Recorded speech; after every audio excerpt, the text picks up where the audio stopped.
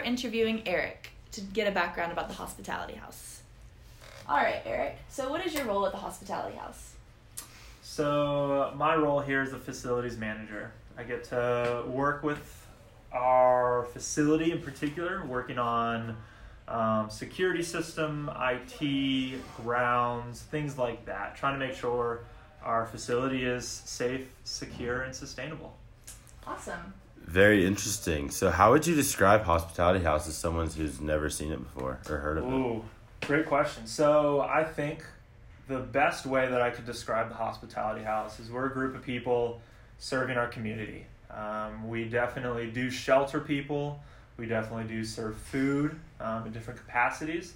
But we're really trying to just address the needs of our community, whether that is housing, financial assistance, crisis intervention, any way that we can serve them in the capacity that we can, we try to do that.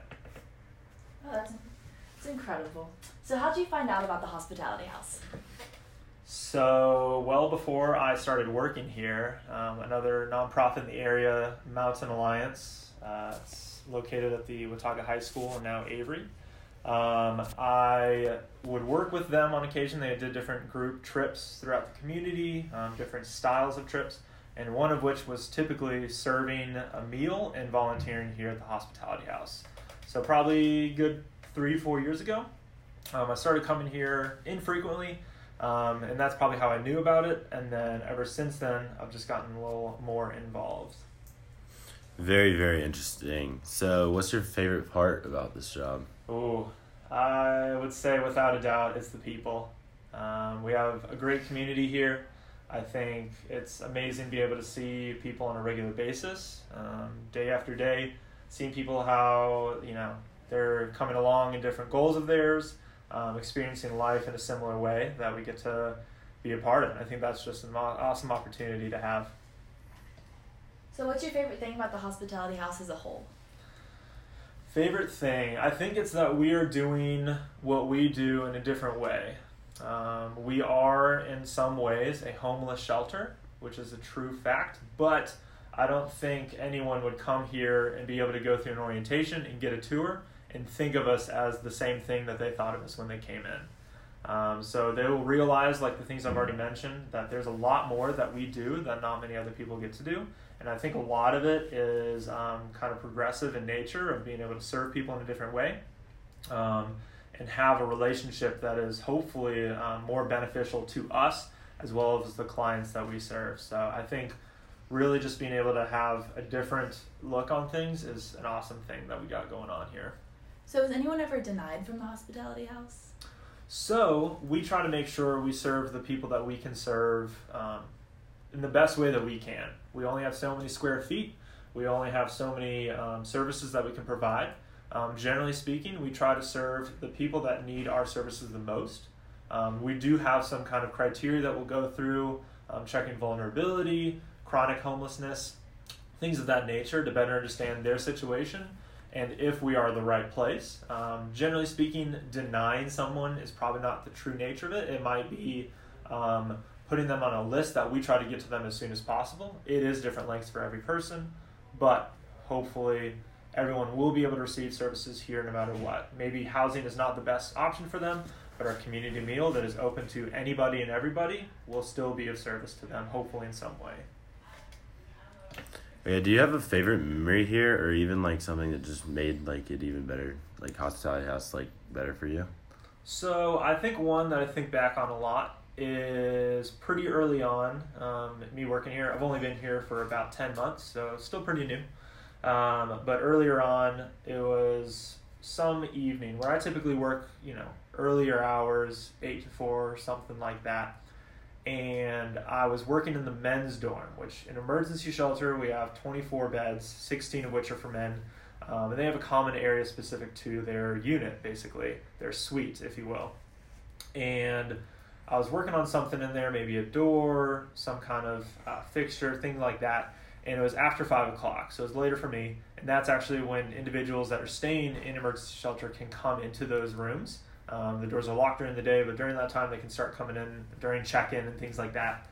And it was really neat. It wasn't anything exceptional, but I was able to see, give or take, 3 to 4 guys sitting on a couch, watching a movie and chatting.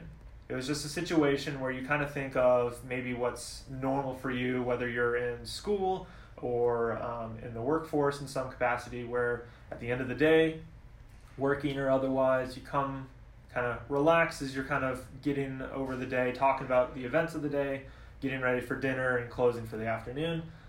Being able to kind of see that in our facility, I think was a really cool thing to be able to see that hopefully is an opportunity to be dignifying, that they can still have normal interactions with those around them. They can have a community that they would find elsewhere, that they can actually be able to seek that here.